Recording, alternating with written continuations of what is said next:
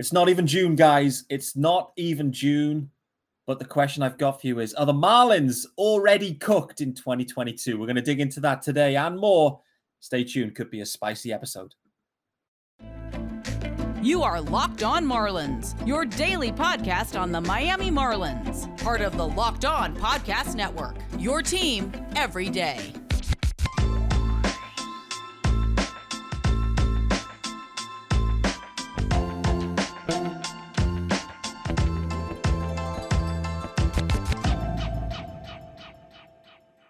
Hello and welcome to Locked On Marlins, your daily Marlins podcast, of course, with me, Peter Pratt, and welcome to the Wednesday edition. Hope everyone is doing well. We are pre-game game 2 of the series with the Rays. And guys, don't forget to follow me, of course, on Twitter at Miami_Marlins_UK. And don't forget to subscribe to the pod or even the YouTube channel if you haven't heard, in case you missed it. There is now a YouTube channel for Locked On Marlins. So really appreciate everyone with the feedback, the engagement thus far. Of course, it's available on the usual pods platforms, but don't forget to subscribe there or on the YouTube channel. And like I said, it's pre-game, game 2, Cody Poteet going for these fish. And I have a new guest, a first-time guest onto Locked On Marlins. Delighted to welcome on Jeremiah Geiger. How you doing? I'm doing excellent, Peter. Thank you for having me on. I'm really excited to be on the podcast today. Absolutely. Well, I'm really excited to talk the fish. It's been an emotional few hours for me. I was watching the game live last night, UK time. It was approaching midnight. Game's on. Let's get into it. And first pitch of the day for Pablo. It ends up in an inside the park home run. So let's just dive right into it. We got tons to get into today. Absolutely tons. So inside the park home run for Kevin Kiermaier. I mean, just talk me through it. What's your perspective on how that whole thing played out? Jesus Sanchez, Avi Garcia, Eric Gonzalez, Jacob Stallings. What the hell's going on here on this first pitch? So when I watched the play for the first time, and I didn't see it live, but watching it back, when I see the play, I'm seeing Jesus Sanchez trying to do too much. And this all comes back to really the last month or so of him struggling at the plate, and now it's starting to carry into the field. And we saw that the other day when he had an error, just dropping almost a routine fly ball, and it's a line drive. It should have been a single at best, even with the speed of Kiermaier, and he tries to play the superhero and go all out for it, and it cost the Marlins ultimately a run. And I just think he's trying to be the star and really prove to the team that he can be the center fielder. But right now he is in all sorts of trouble right now, Peter. All sorts of trouble. That is a perfect description. He is in all sorts of trouble, not just at the plate. But this is the thing, and you make a really good point. He's out there. Maybe he's overcompensating for some of the struggles at the plate. I don't know. Listen, Kiermaier hits that ball. You watch Kiermaier. He's just trundling into first base. He knows it's just a single. It's a routine single. He's on first base. Okay, the Rays have got a rally going. Next thing is, Jesus is fully laid out, and it's a full-blown whiff, right? It is like he goes for it, doesn't even get a glove on it, but should do. It was there to actually be made. But we don't need Jesus Sanchez out there trying to take on those plays. We just need Jesus Sanchez being serviceable in center field. That's all we need. And actually, thus far, until we got to Sunday, it's been fine. It's been completely fine. The routes are fine. The glove's fine. He looks relaxed. All of a sudden, Sunday, drops that clanger. That was a proper routine ball as well. I mean, that should be caught, 999 times out of 1,000? And then maybe tries to make up for it on the Tuesday game. Fully laid out. Not good for Jesus. Just trying, from a hitting perspective and more generally with Jesus, where's your head at with him now? Because he obviously came up last year, was given full playing time. They shipped Corey Dickerson out of town. We want to have a look at Jesus. Performed pretty well. This season started scorching and has cooled off. And that's probably an understatement. He's more than cooled off. It has been not good for, 5 weeks maybe now for Jesus Sanchez? It's not been good. Where's your head at with him now? And are the Marlins needed to make a decision soon if things don't pick up for him? Well, that's the thing with his hitting right now. he just isn't seeing the ball well, and he's not seeing fastballs. He's not seeing breaking stuff. He's striking out at an absurd rate. And right now, when he does put the ball in play, albeit he hits the ball like a missile, like he has all the power. He can put hard contact on the baseball, but when he's not seeing the ball well at the major league level, the Marlins have a lot of questions, because if they want to win right now, and that's been the narrative this whole offseason, he just isn't a serviceable center fielder right now. Like, plain as day, there's no way to get around it. He's hitting just above the Mendoza line, and now his defense is taking a toll. Until he gets out of this slump, I really don't see any production coming from him at the plate at the moment. Where do the Marlins go? Is it now? I mean, the problem they've now got as well is Brian De La Cruz, obviously, hit by pitch in the Braves series. We haven't seen him since. Not sure on the status of Brian De La Cruz, but let's assume he's near to coming back, and it's nothing. He's not on the IL, or yet anyway. Do the Marlins maybe need to make a call there and give just De La Cruz more of a run right now, and put Sanchez back out in the corners and spot with kind of Avi and Soler? I don't know. I mean, what options do they truly have? Well, with De La Cruz has been one of the best hitters in a short period of time for the Fish this season. I really like him. Ever since we acquired him in the trade with Houston last year, he puts the bat on the ball. He doesn't strike out a lot. He's not a speedster, but he's going to steal a bag every once in a while and run into an occasional home run. So when you have a player like that who's hitting the baseball, I like to see him out there. I like seeing the players who perform. The problem is with Avi Garcia and Jorge Soler, he's been kind of blocked all season from playing every day. Now, my honest answer, Peter, is I would love to see the Fish go out and make a trade with their pitching depth. But we haven't seen that so far. That's what I would like to see. I mean, they should have made that move, I guess, in the offseason, right? They were obviously trying to get a deal done.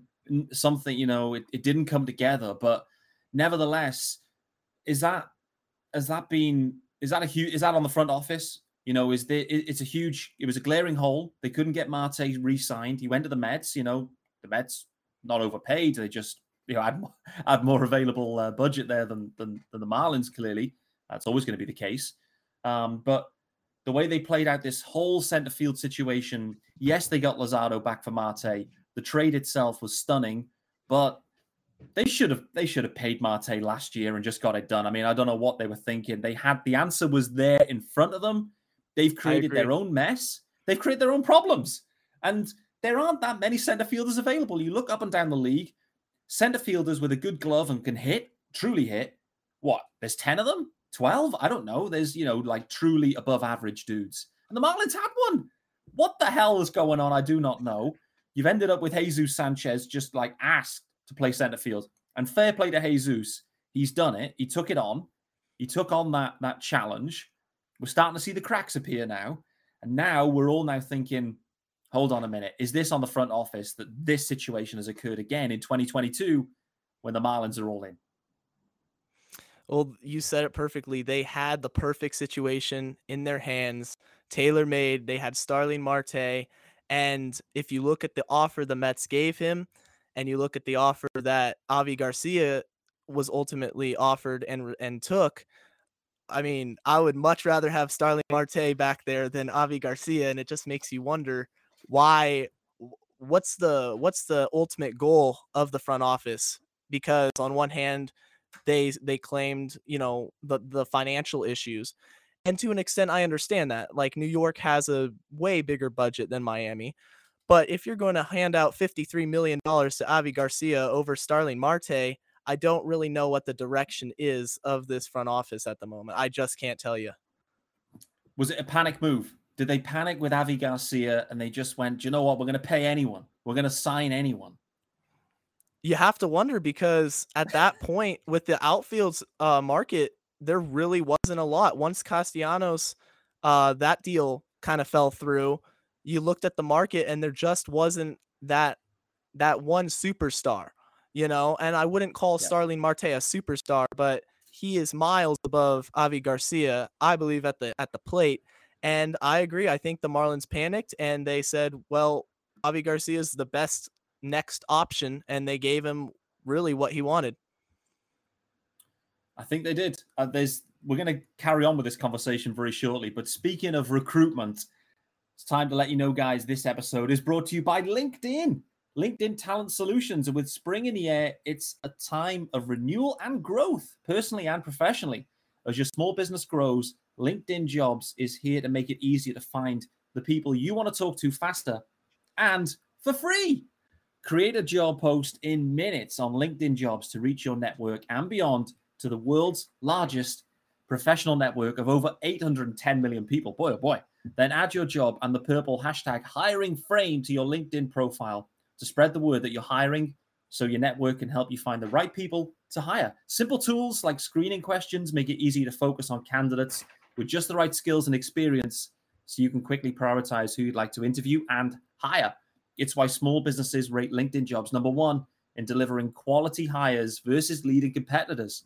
So LinkedIn Jobs helps you find candidates you want to talk to faster. Did you know every week, nearly 40 million job seekers visit LinkedIn?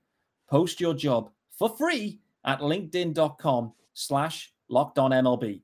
That's linkedin.com/lockedonmlb to post your job for free. Terms and conditions apply.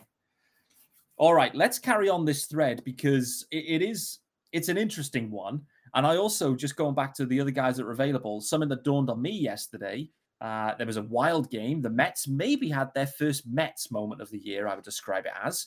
But they had a wild game with the Giants. Jock Peterson, 3 bombs on the day. And what I realized was Jock Peterson, fresh off a World Series run with the Braves, loves red wine. I mean, hits from the left side of the plate. He took a 1-year, $6 million deal to go to San Francisco. That was tailor-made for the Marlins. I mean, like, when you kind of strip it away, you think this Avi contract could age really badly. And we can't get away from it. It's not been good from Avi Garcia the first, quarter of the season. It really hasn't. But you look at like a Jock Peterson, you go, that would have been a real nice fit too, because the problem we've got, and you were alluding to it, you're starting to kind of block dudes. They've got some of the farm coming up. JJ Bleday's ready. You've got other guys kind of approaching. Problem is, you've got Avi Garcia now on a multi-year deal. They're blocking him. The guys are blocked. So where do they go with this? I don't know.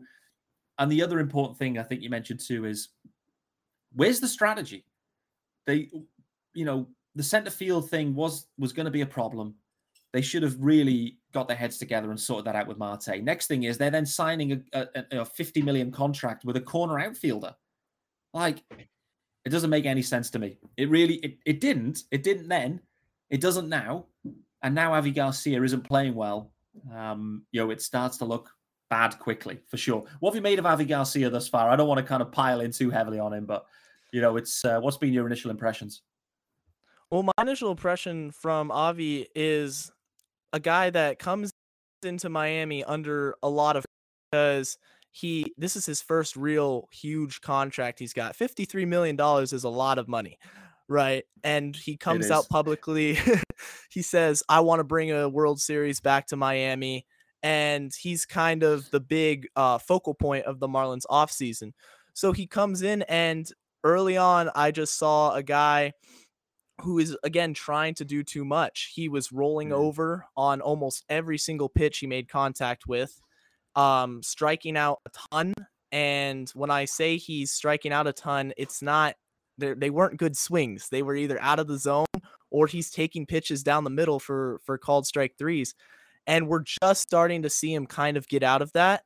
But the production standpoint, it's really worrisome, because I just don't know if he's going to get to the power output that Marlins fans were expecting from him, especially if you consider the baseball. I don't want to put too much weight on that, but that has played a part into a few of his swings this year. Yeah, I agree that, there's definitely been some swings for Avi on some hits or he's made contact at least anyway, where he has thought that's gone. In his head, you can see it. He's like, that's gone. That's out of here. And it hasn't even reached the warning track. So we know we've got to really, and this is maybe where, like, as fans, we kind of need to just pump the brakes a touch, because clearly we want these free agents to come in, set the world alight. But offense in baseball is down, and it's designed that way. Major League Baseball has decided we're going to get the offense down. I don't know why. I don't know why the balls are dead, but they are. They have been anyway. Maybe it's the fact that they've got this CBA, this new CBA, that means they've all got to spend more money, the clubs. They're like, hey, actually, do you know what? We'll try and control the arbitration a little bit in the free agent class. Try and minimize production this year so we can kind of offset some of those CBA pieces. I don't know. We'll see. We'll see how that goes. Looks like we've lost Jeremiah, so I'm going to be flying solo here for a few minutes. Hopefully, he'll be back shortly. This is the challenges, I guess, of international podcasting. But I also wanted to talk about the fact that the Marlins now, I spoke to Joe Frisaro for yesterday's episode, and with Joe, we were kind of working out where were the Marlins going with the rotation, who was kind of likely to get this second game start. What are they doing with Trevor Rogers? All these questions were kind of bumbling around in my mind, in Joe's mind, and the Marlins have answered it. So after we'd actually spoke, they put it out there. Cody Poteet gets the start, so making his second start of the year. And let's be honest, the first start for Cody Poteet, it was sensational. Really, really impressive. Really impressive work from Cody Poteet. And, he gets to go again. Jeremiah is now back in the house. Good to have him back. Jeremiah, we're just talking about Cody Poteet. He gets the start today in game 2. Me and Joe Frisaro were talking yesterday. Weren't sure. Was it going to be Poteet? Was it going to be a full bullpen day? It still may be a full bullpen day, but what have you made of this kind of the way the Marlins have handled this situation where clearly Trevor's dealing with some stuff. We don't quite know what's going on. Poteet started last time around. Then he made another relief appearance. That says to me that they're maybe going to go, maybe 2-3 innings or so with Poteet tonight. And Trevor Rogers pushed back to another start against the Braves. What have you made of all this kind of shuffling of the arms? I like to see I would like to see Poteet go deeper into the game tonight, but like you said, with the relief performance the other day, it's probably not going to happen. I think he'll probably max out around 4 or 5 innings at the most. But right now, what other choice do you really have as if you're Don Mattingly? You just don't have the depth at the major league level when Luzardo went down, and now with whatever's going on with Trevor, and you're pushing him back a day, you're kind of forced to almost throw a bullpen game, and it's not a giveaway game, but you're going to have to make some interesting decisions, probably a lot of matchup-based matchups against Tampa. And I really like Cody Poteet. I like him as a long reliever, and I would like to see him even start more than Eliezer Hernandez at this point, just based on the production. He has better stuff than Eliezer, and he hasn't done anything this season early on to prove to me that he's a bad pitcher in this organization. So I really don't have a problem with it. It's just going to be interesting to see how long he goes today with him going out pitching in relief. Yeah, for sure. The one benefit the Marlins have had is the fact that you've had a complete game from Sandy on Sunday. That helps. Which helps. Plus an off day. Plus then Pablo goes 7 yesterday. So 1 inning, I think, from Bass. They obviously didn't pitch in the 9th. So the bullpen is fully rested. An off day to come.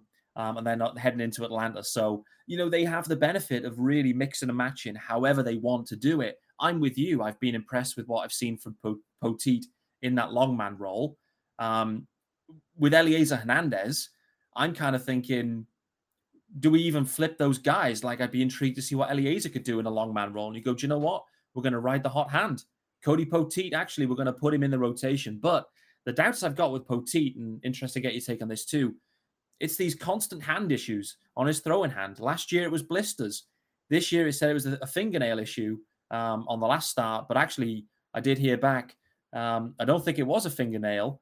I think, it was actually a blister on his thumb again. So Poteet's dealing with these constant blisters, which maybe then takes you back down the path of Poteet being just a long man, and that's all they can do just because of these constant problems. What have you made of that? It definitely is something that Miami has to supervise, because when you have a issue like consistent blisters, or like the nail issue, and you're a starting pitcher expected to start 30 plus times a year, that's obviously just not going to happen. It's not going to happen, because you're using your hand. You're a pitcher, you know, the most obvious reason. But I like to see him as a spot starter. I don't think Mm. he's the answer for this rotation. And obviously, when Luzardo comes back, hopefully that brings stability. And we have to remember, as fans, we're all awaiting the arrival of Max Meyer and Edward Cabrera, both of whom are miles above in potential than Cody Poteet, as much as we like him as a spot starter. So Mm. right now, I think it's just about giving us good innings, giving the team a chance to compete when he's called upon to start. Hopefully, give them 4 or 5 strong innings tonight, and move forward as they get healthier, as the rotation gets healthier. No doubt. Jazz Chisholm came out the game Sunday, not in the lineup again today, so that's going to be 2 games missed from the starting spot. He obviously came out and missed most of the game Sunday as well. How concerning is this that Jazz Chisholm maybe, it could be even an IL stint required? We saw the same with Wendell, hamstring. We tweaked it. They tried to come back and then ended up on the IL. How do you think the Marlins are going to play this one? How big a blow is this? Well, it's a huge blow, because Jazz is the most electric player, not only for the Marlins, but he's one of the most electric players in all of Major League Baseball. So Mm-hmm. to have him go down with a hamstring injury, something that aggravated him last year, and I think he missed about a month and was eventually put on the IL. It's pretty worrisome, because this is, I believe, the 3rd day without him in the lineup, 2nd or 3rd day. Because on Sunday, that's when he re-aggravated it. So I don't know. I don't know the state of Jazz right now, but being as that he's been playing almost every day, and it's a injury he had last year, it's going to be interesting to see how they handle it, because right now he's one of the only reasons to watch the Marlins offense. As bad as it seems, it Yeah. really is the truth. I was going to say to you, this is the funny thing. I looked at today's lineup. It got posted. No Jazz in there. And it's basically just a lineup of like vanilla. There's a real lack of excitement in that lineup now when it's, okay, they're dealing with some, injury problems, right? But, Cooper Loop at the top of the lineup, it's a funny story. It's a nice story because, Coop leading off. But, Coop's just steady. Aguilar, kind of similar. Like Aggie's just a decent hitter. Soler does have that kind of that home run power. Avi Garcia's been terrible. Brian Anderson's been on a real nice on-base streak, but none of these guys, Stalling's hitting at 6, right? That kind of sums up where the Marlins are at. The lineup is it's just lacking just star power, oomph, someone that you just are excited to see an at-bat of. Like, I look at those 6 guys, the top 6 right now in today's lineup, none of them get me excited in terms of their at-bats. Maybe Soler at a push, but really none of them do. And I think that's part of the problem for the Fish here now. They haven't really pushed on. That's the point. Do you think this 2021 or 2022 roster, from a hitting perspective anyway, is actually any better than 2021's version? I think it's a little bit better because of the depth. And that's something I've touched on a lot this season. Is I have grown to appreciate the depth at the hitting level for the Fish. But of star power, it's clearly lacking. However, when you have like DLC or John Birdie, once he comes back, he was hitting the ball really good. It gives you a level of comfort where if one guy gets hurt, you can plug so and so. Sorry about that. I don't know It's all what's right. happening with the connection. It's all good. We got you back.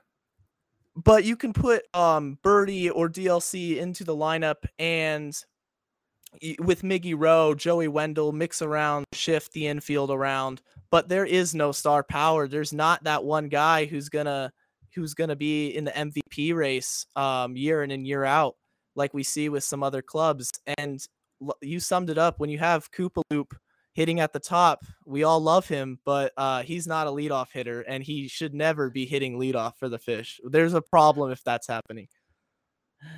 This is it.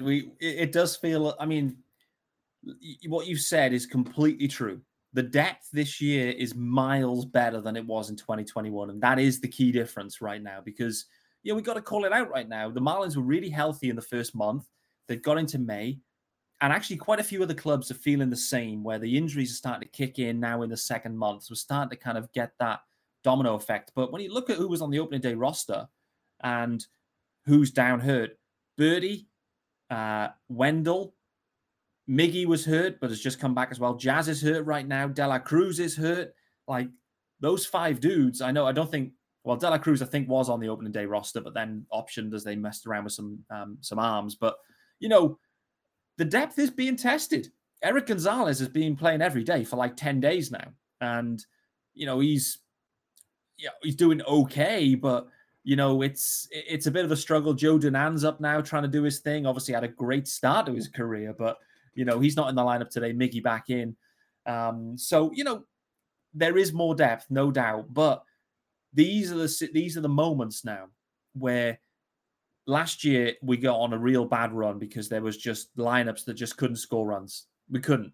And they need to keep their heads above water right now. This is survival mode season for the Fish because they're, this tough game 2 in Tampa. Wouldn't shock me if the Marlins put, less than 3 runs on the board in this. Rasmussen's been sensational for the Rays.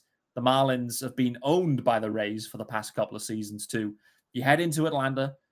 They've got all their guys back. They're looking to kind of kick on. You then head to Coors. No matter how the Rockies are playing in general, Coors is so tough as an away team. So there's a massive advantage there. It's a real tough road stretch, and the Marlins are really dinged up. They need to hang tough here and try and sneak some wins, I think. And because otherwise, if you're 10 games under in early June, for me, that's season over. Like, it doesn't matter what happens, but for me, that is 10 games under. The Marlins are doing nothing in 2022. What about you? I would agree with you, and I would argue, Peter, that this upcoming series against Atlanta and ultimately Colorado, they are both must-win series for the Marlins because if they drop another 2 out of 3 and they go into Coors and they lose that series, it's almost time to wave the white flag, if you will, because there's just the depth of the NL East this year with Atlanta. They're not going anywhere. They're only going to go up from here. And Philadelphia is still a formidable opponent. It's going to be really, really hard to climb out of the hole that big when you don't have all these superstars in the lineup. So I think it's make or break time for the Fish. It really is. It seems crazy to say that, this series at the end of May. And I know people get caught up in, Pete, it's only the end of May. But 10 games under 500 in early June or the end of May, it's not surmountable for the Marlins. It isn't, because there'll be other guys that'll get hurt. History tells us. Jazz will have some stints on the IL. Pablo Lopez will probably have a stint on the IL this year. That's what form and history will tell us. Sandy won't, because he's an absolute stud and a horse. But, yes, the rotation on paper looks immense. Luzardo's already been on the IL. We know Pablo's had problems historically. We know Trevor equally had some issues as well last season. Max Meyer's on the IL. Eddie Cabrera is kind of working his way back up, but is unproven at major league level. Like, there's so many question marks here. I just can't see, the Marlins 10 games under 500, but 15 games back at the Mets. This is the problem too. Like, 500 ball, if the Mets just continue in their current path, they're going to win 100 games. Like, the division's out of reach. Then you're looking at, can the Marlins do anything with the wild cards? Problem is, yes, you've got one extra wild card spot, but the NL West is still loaded. The Padres, the Giants, and the Dodgers are all trying to win 100 games themselves. So there's 2 spots gone. And then if the Cardinals carry on, as they are in the Central, listen, in the NL East, it's divisional bust probably, and the Mets look like they're going to get it. There's a decent chance, in my opinion, the Braves don't make the postseason, defending the World Series crown. I think it's possible. It's a long way to go. We're only 25% into the year. The Mets always find a way to Mets it up, and they will have a cold stretch. And I think they will start to kind of feel the pain. Obviously, Jacob deGrom, we haven't seen him all year. Max Scherzer missing 2 months. McGill's gone down too. So the Mets are being tested. So likely they'll start to come back. But like you said, the Bravos, the Phillies, they're going to be wanting to kick on. And can the Fish keep up? That's the question. We want to see it. But I am extremely skeptical at this current moment. I think this road stretch, like you said, is just critical. It's truly critical to the 2022 season. If things go sideways, and we'll finish up on this one. If things go sideways, what kind of moves could you expect from the Marlins? You've got Miggy Rowe with another year on his deal. You've got a 50-odd million Avi Garcia. Jorge Soler's got a couple of mutual options. So let's just assume that's a 1 year that he can opt out of. So potentially movable there with Soler. Avi Garcia, I don't know where they're up to with that. Miggy Rowe, I'm interested to see. Pablo Lopez is in ARB.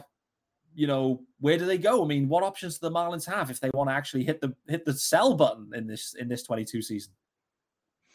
If the Marlins ultimately do decide to sell, I think that the most obvious one they're going to pursue is a trade involving either Garrett Cooper or Jesus Aguilar. And that isn't to say that, Aggies played bad or Coops played bad. But it's just the simple fact, like we talked about earlier, the depth in the minor leagues being blocked. And right now, Lewin Diaz is being blocked by those two being on the roster. So if Miami falls out of contention, I would not only expect, I think it's almost a guarantee that either Coop or Aggie gets traded to a contending team for a couple prospects. And Lewin Diaz ultimately gets the job at first base to not only finish this year, but head into next year.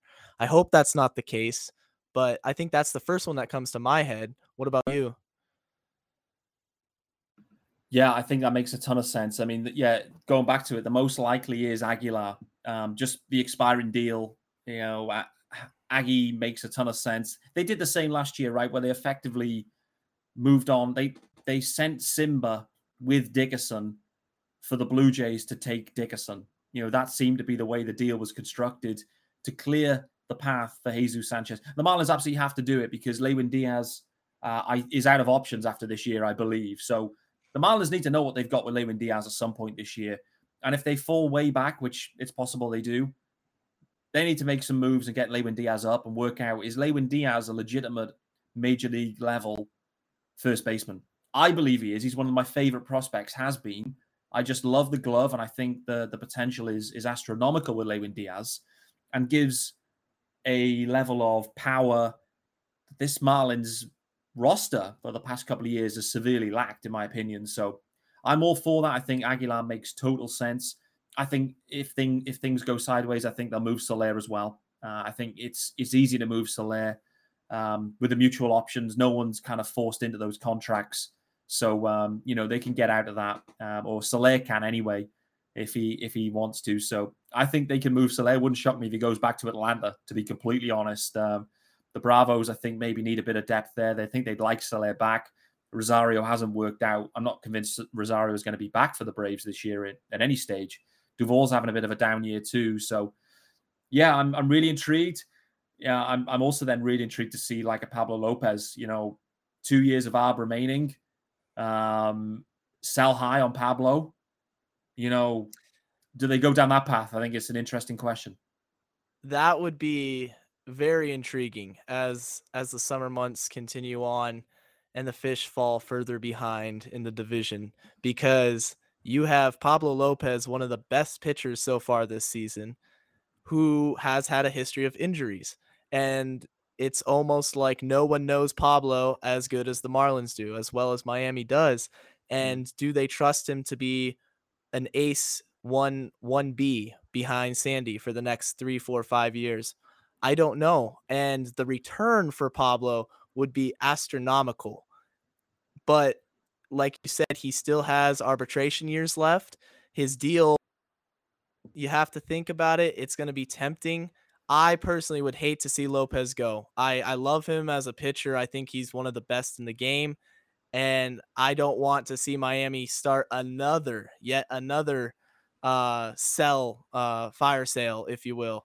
I think it would just be very demoralizing for the fan base, but the offers are going to be huge. I'm with you. I'm completely with you on this, and I didn't expect us to get into a Pablo Lopez trade discussion on this episode, but we've got to look at it. We've been saying the Marlins need to go and acquire some, they need a center fielder. They need other pieces. How are you going to make this happen? You got to trade from your pitching depth. And Pablo Lopez sits in that bracket like he does. You can't just, as Marlins fans, we'd love to send Eliezer Hernandez to the Blue Jays and get back Teoscar Hernandez. That's not going to happen.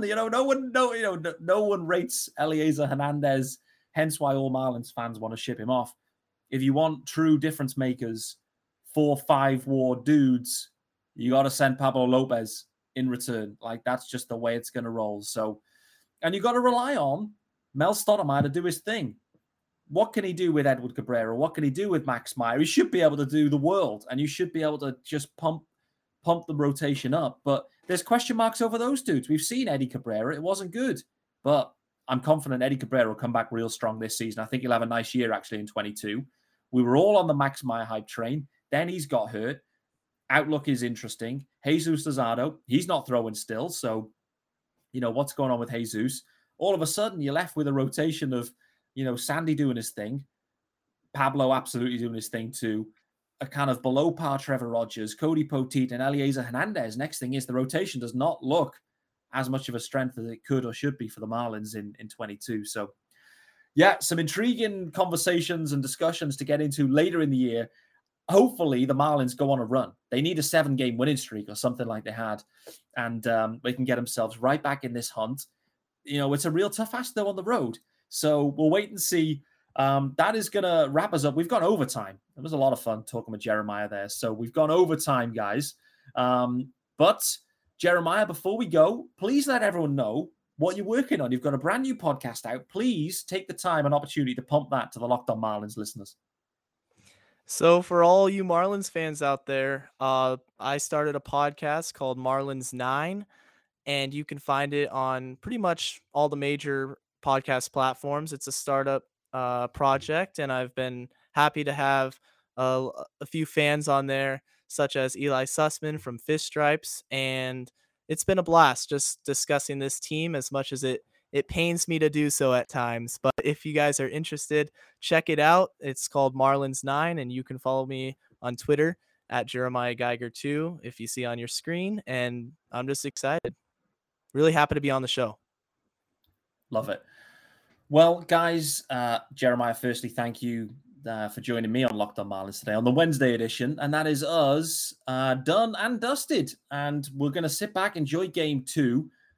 Thanks for making Locked On Marlins your first listen of the day. Now, if you want to make your second listen, the Locked On MLB podcast, MLB expert Paul Francis Sullivan brings humor, passion, and a unique perspective on every team and the biggest stories around this league.